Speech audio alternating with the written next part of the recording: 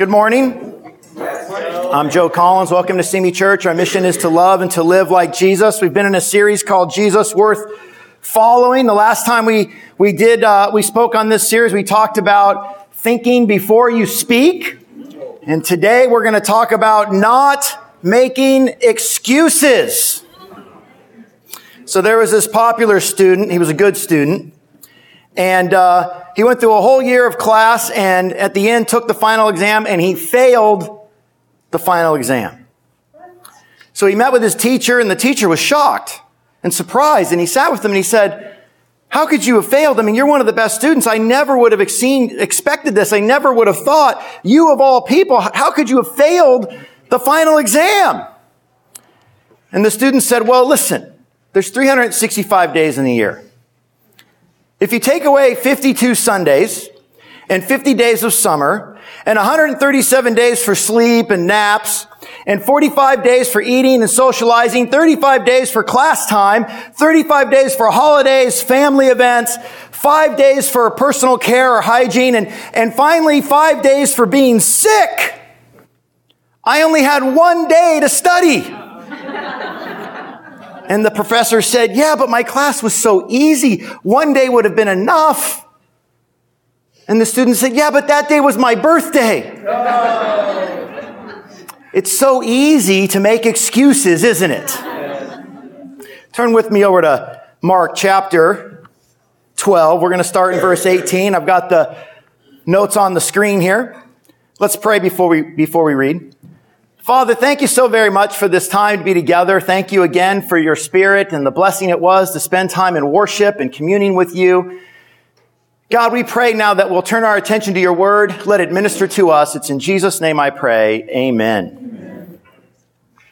Mark chapter 12, verse 18. Then the Sadducees, who say there's no resurrection, came to him with a question. So if you're new, it's Tuesday, the last week of Jesus' life.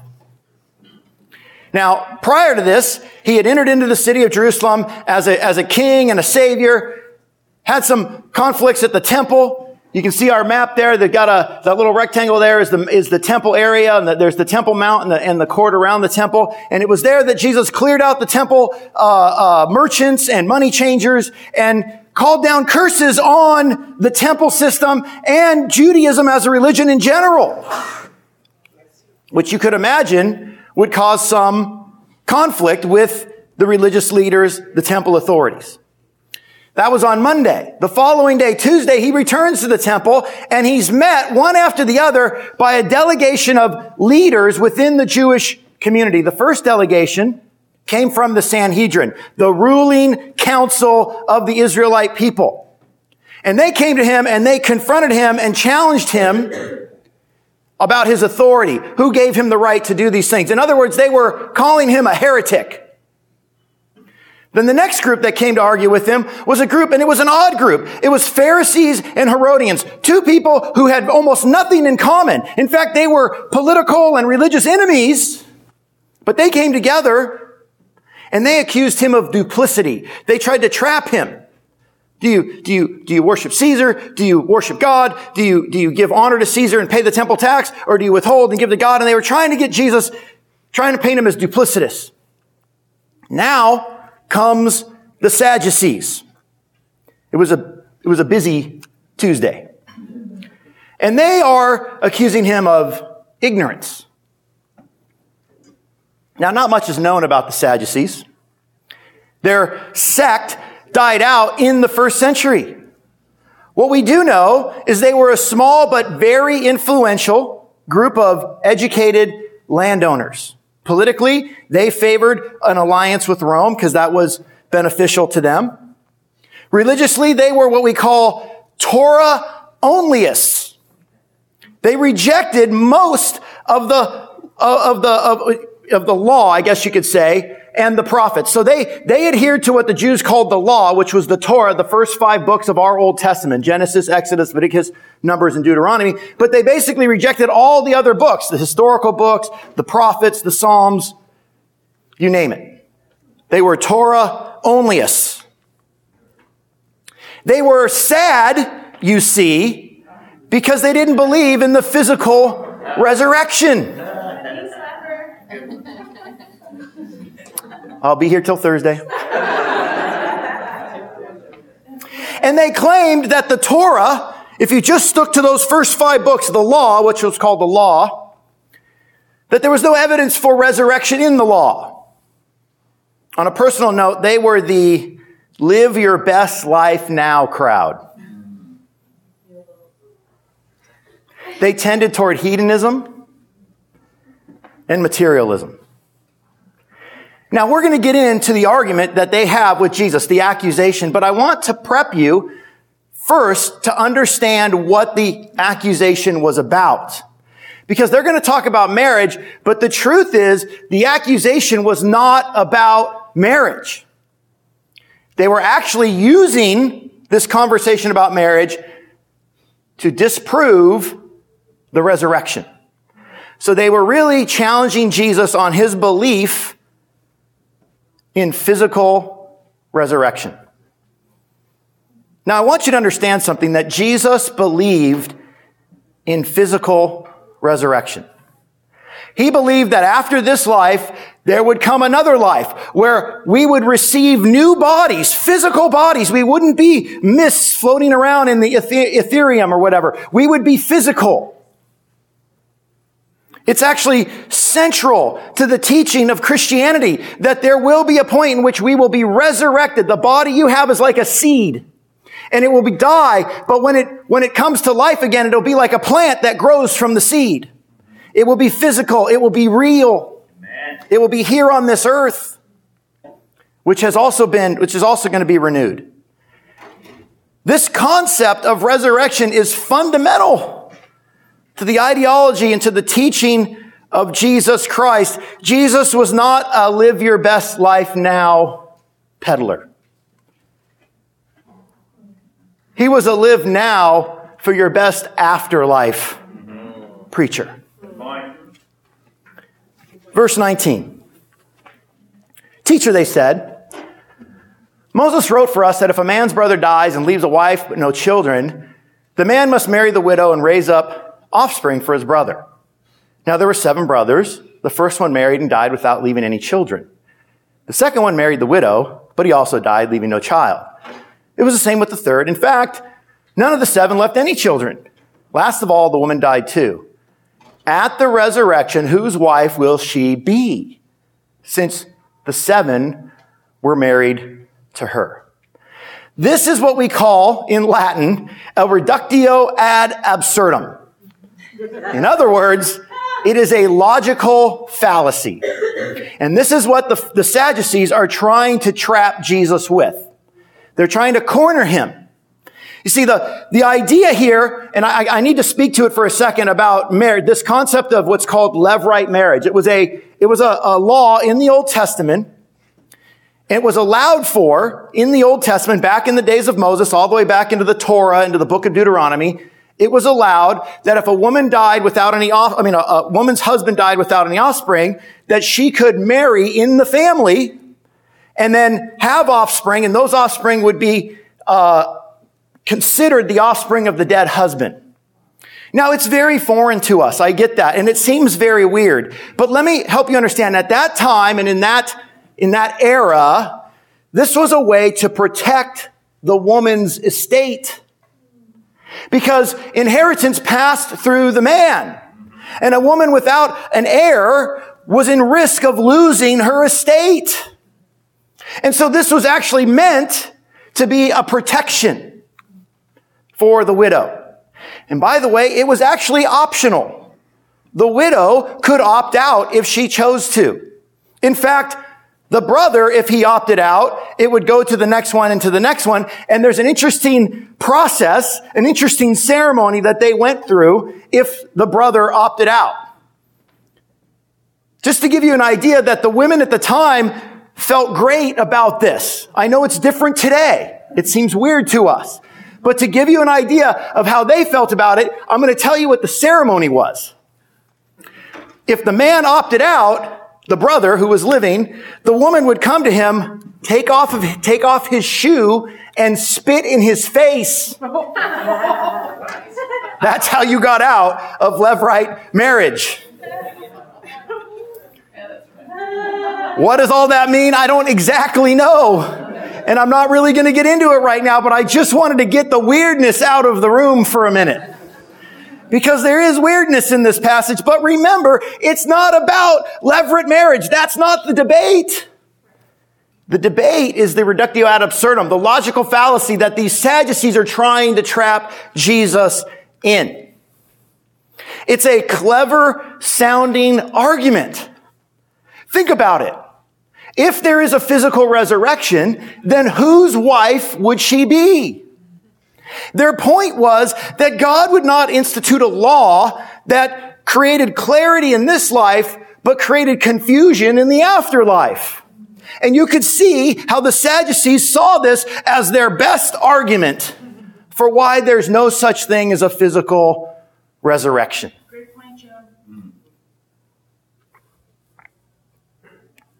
Some people believe that this was such a common argument that it was almost like a soundbite from the first century. It was almost like a joke that the Sadducees would tell with each other. Ha ha, those dumb Pharisees and those other people that believe in resurrection. Ha ha, listen to this joke. And they'd go, oh yeah, you're right, buddy. Oh, you're right. And they would reinforce their belief that it was ludicrous. It was absurd. It was illogical to think that there's such a thing as a physical resurrection.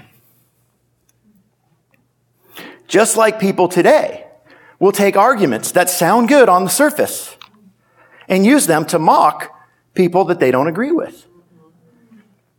This is what the Sadducees were doing.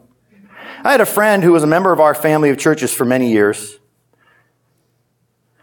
And he got caught up in a reductio ad absurdum, into a logical fallacy. It had to do with the nature of God.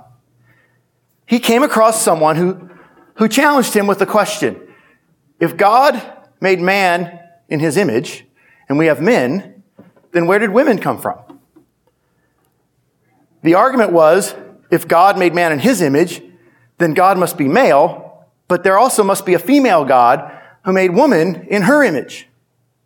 And this was a logical fallacy that they trapped my friend in. And no matter how much I pled with him, and no matter how much I reasoned with him, and no matter how much I tried to talk to him, he couldn't get it out of his thinking. It was like Inception. It got planted in there. And we couldn't talk him out of it. And he left the faith and embraced a whole different kind of faith. How well do you know your Bible? If you don't know it well enough to stand up against people that mock you, then you don't know it enough.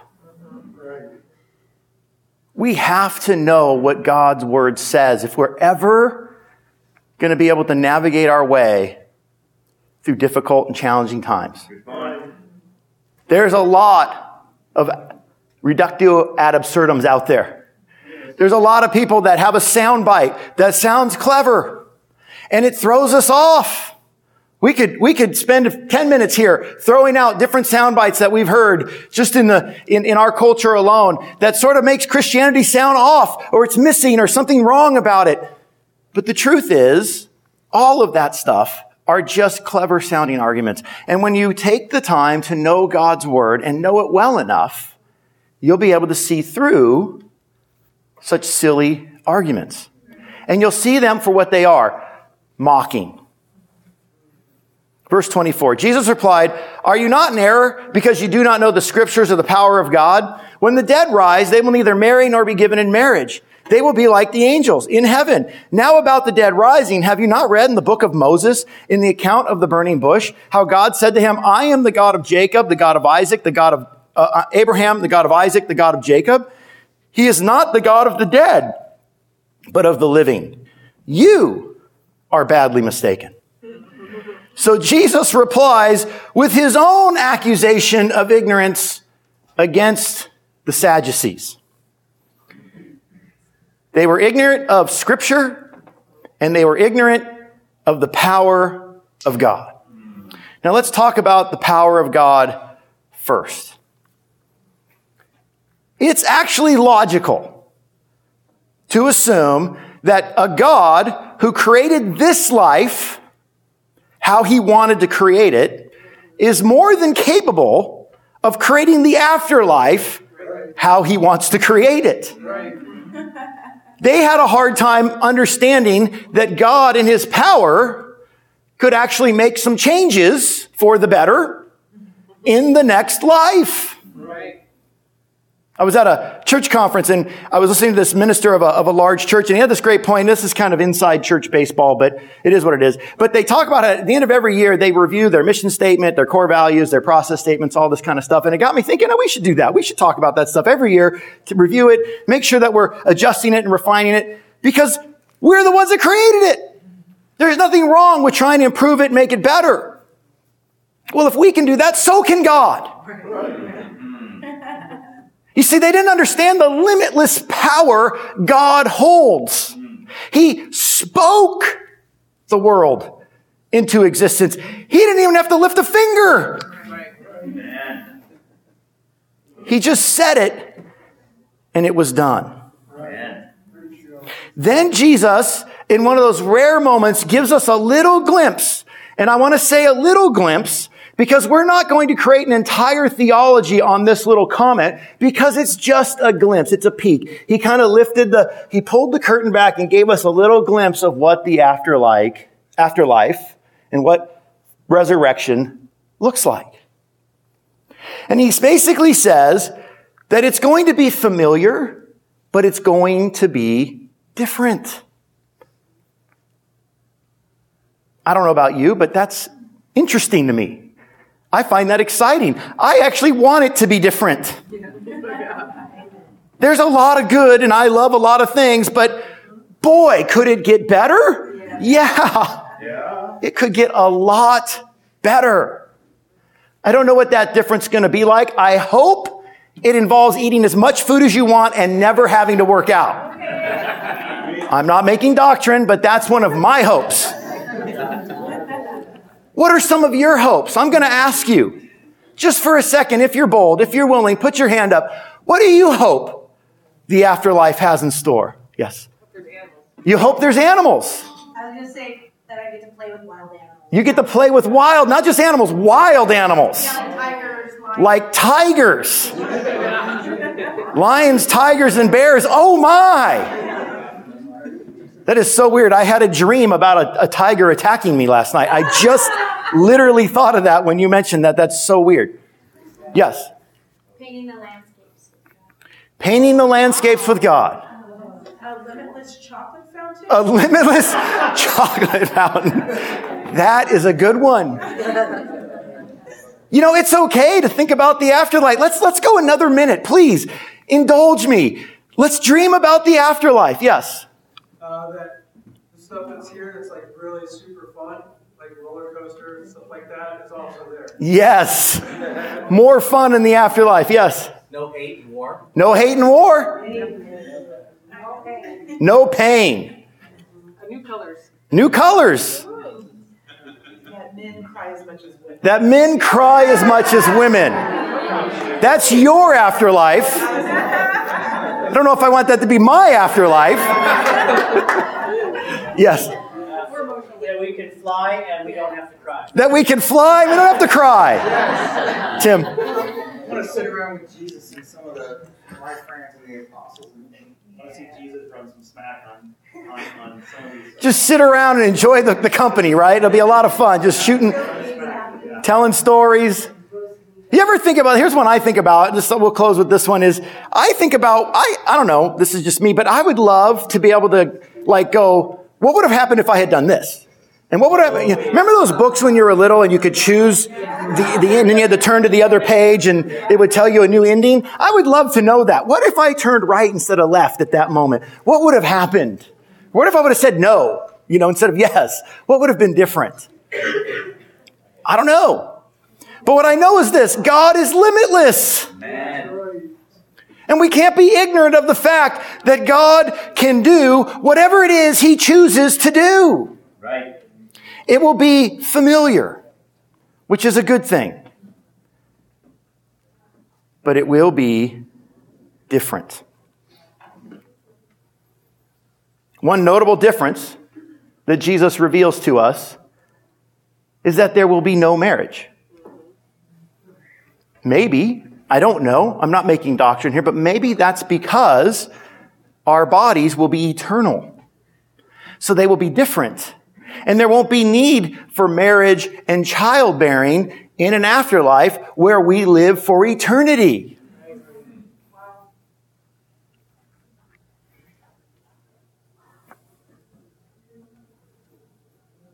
Regarding the scripture, Jesus goes after them further.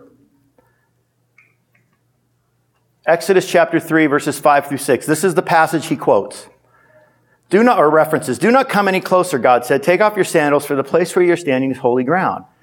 Then he said, I am the God of your father, the God of Abraham, the God of Isaac, the God of Jacob. At this, Moses hid his face because he was afraid to look at God. So dealing with their ignorance of Scripture, Jesus goes to the Torah, the law, the book of Moses, the thing that they held above all other things. And he shows them in this one text that there is evidence of resurrection to be found in the Torah. And it comes when God says, I am, not I was. In other words, Abraham, Isaac, and Jacob are alive somewhere. They're not dead and gone. God was not their God. God is their God and continues to be their God. And he continues to be the God of every believer who died throughout the history of the world. Amen. There is life after death. Amen. I love that he uses the Torah. I love that he goes right to their wheelhouse, the thing that they put their pride in, the thing that they thought they knew better than everyone else. And he shows to them that, in fact, they were ignorant. They were ignorant of the power of God. They were ignorant of the scripture that they claimed to know. And so he says, you are badly mistaken. AKA, you're ignorant. You know, at some point in my journey as a Christian, I came to a realization. I realized that I could not rely on what other people tell me. I cannot rely on sound bites, clever arguments. I have been trapped by them before, or mockery. And so I made a decision that I needed to know the Bible for myself. That I needed to go back to the original, which we have many different versions of. The text we have, the Bible that we read today, is as close to the original, just translated into different languages, as close to the original as possible. It's just been translated into different languages. And the more you know the Bible, and the more you go back to God's Word and understand it, and know what you believe and why you believe it, the better you are able to handle the challenges in life that come. Right. And the confrontations in life that come. So I'm going to leave you with a challenge. I want you to do the same. Yes. To know your Bible. Now, there are those of us that have been around a long time and we've read the Bible a lot, and we tend to think we already got it. I've already read all this. I know what it's about. And sometimes maybe our personal walk with God becomes more devotional. It's more about maybe praying and singing and just connecting. But we can never, ever, ever think we have it all figured out. And so in addition to all that, we need to add an honest attempt, a genuine desire to know God's Word. Amen. What you believe and why you believe it. So here's my point, and I'll leave you with this. Stop making excuses. Read your Bible. know what it says. At this time, we'll stand, and I'll close us out with a word of prayer.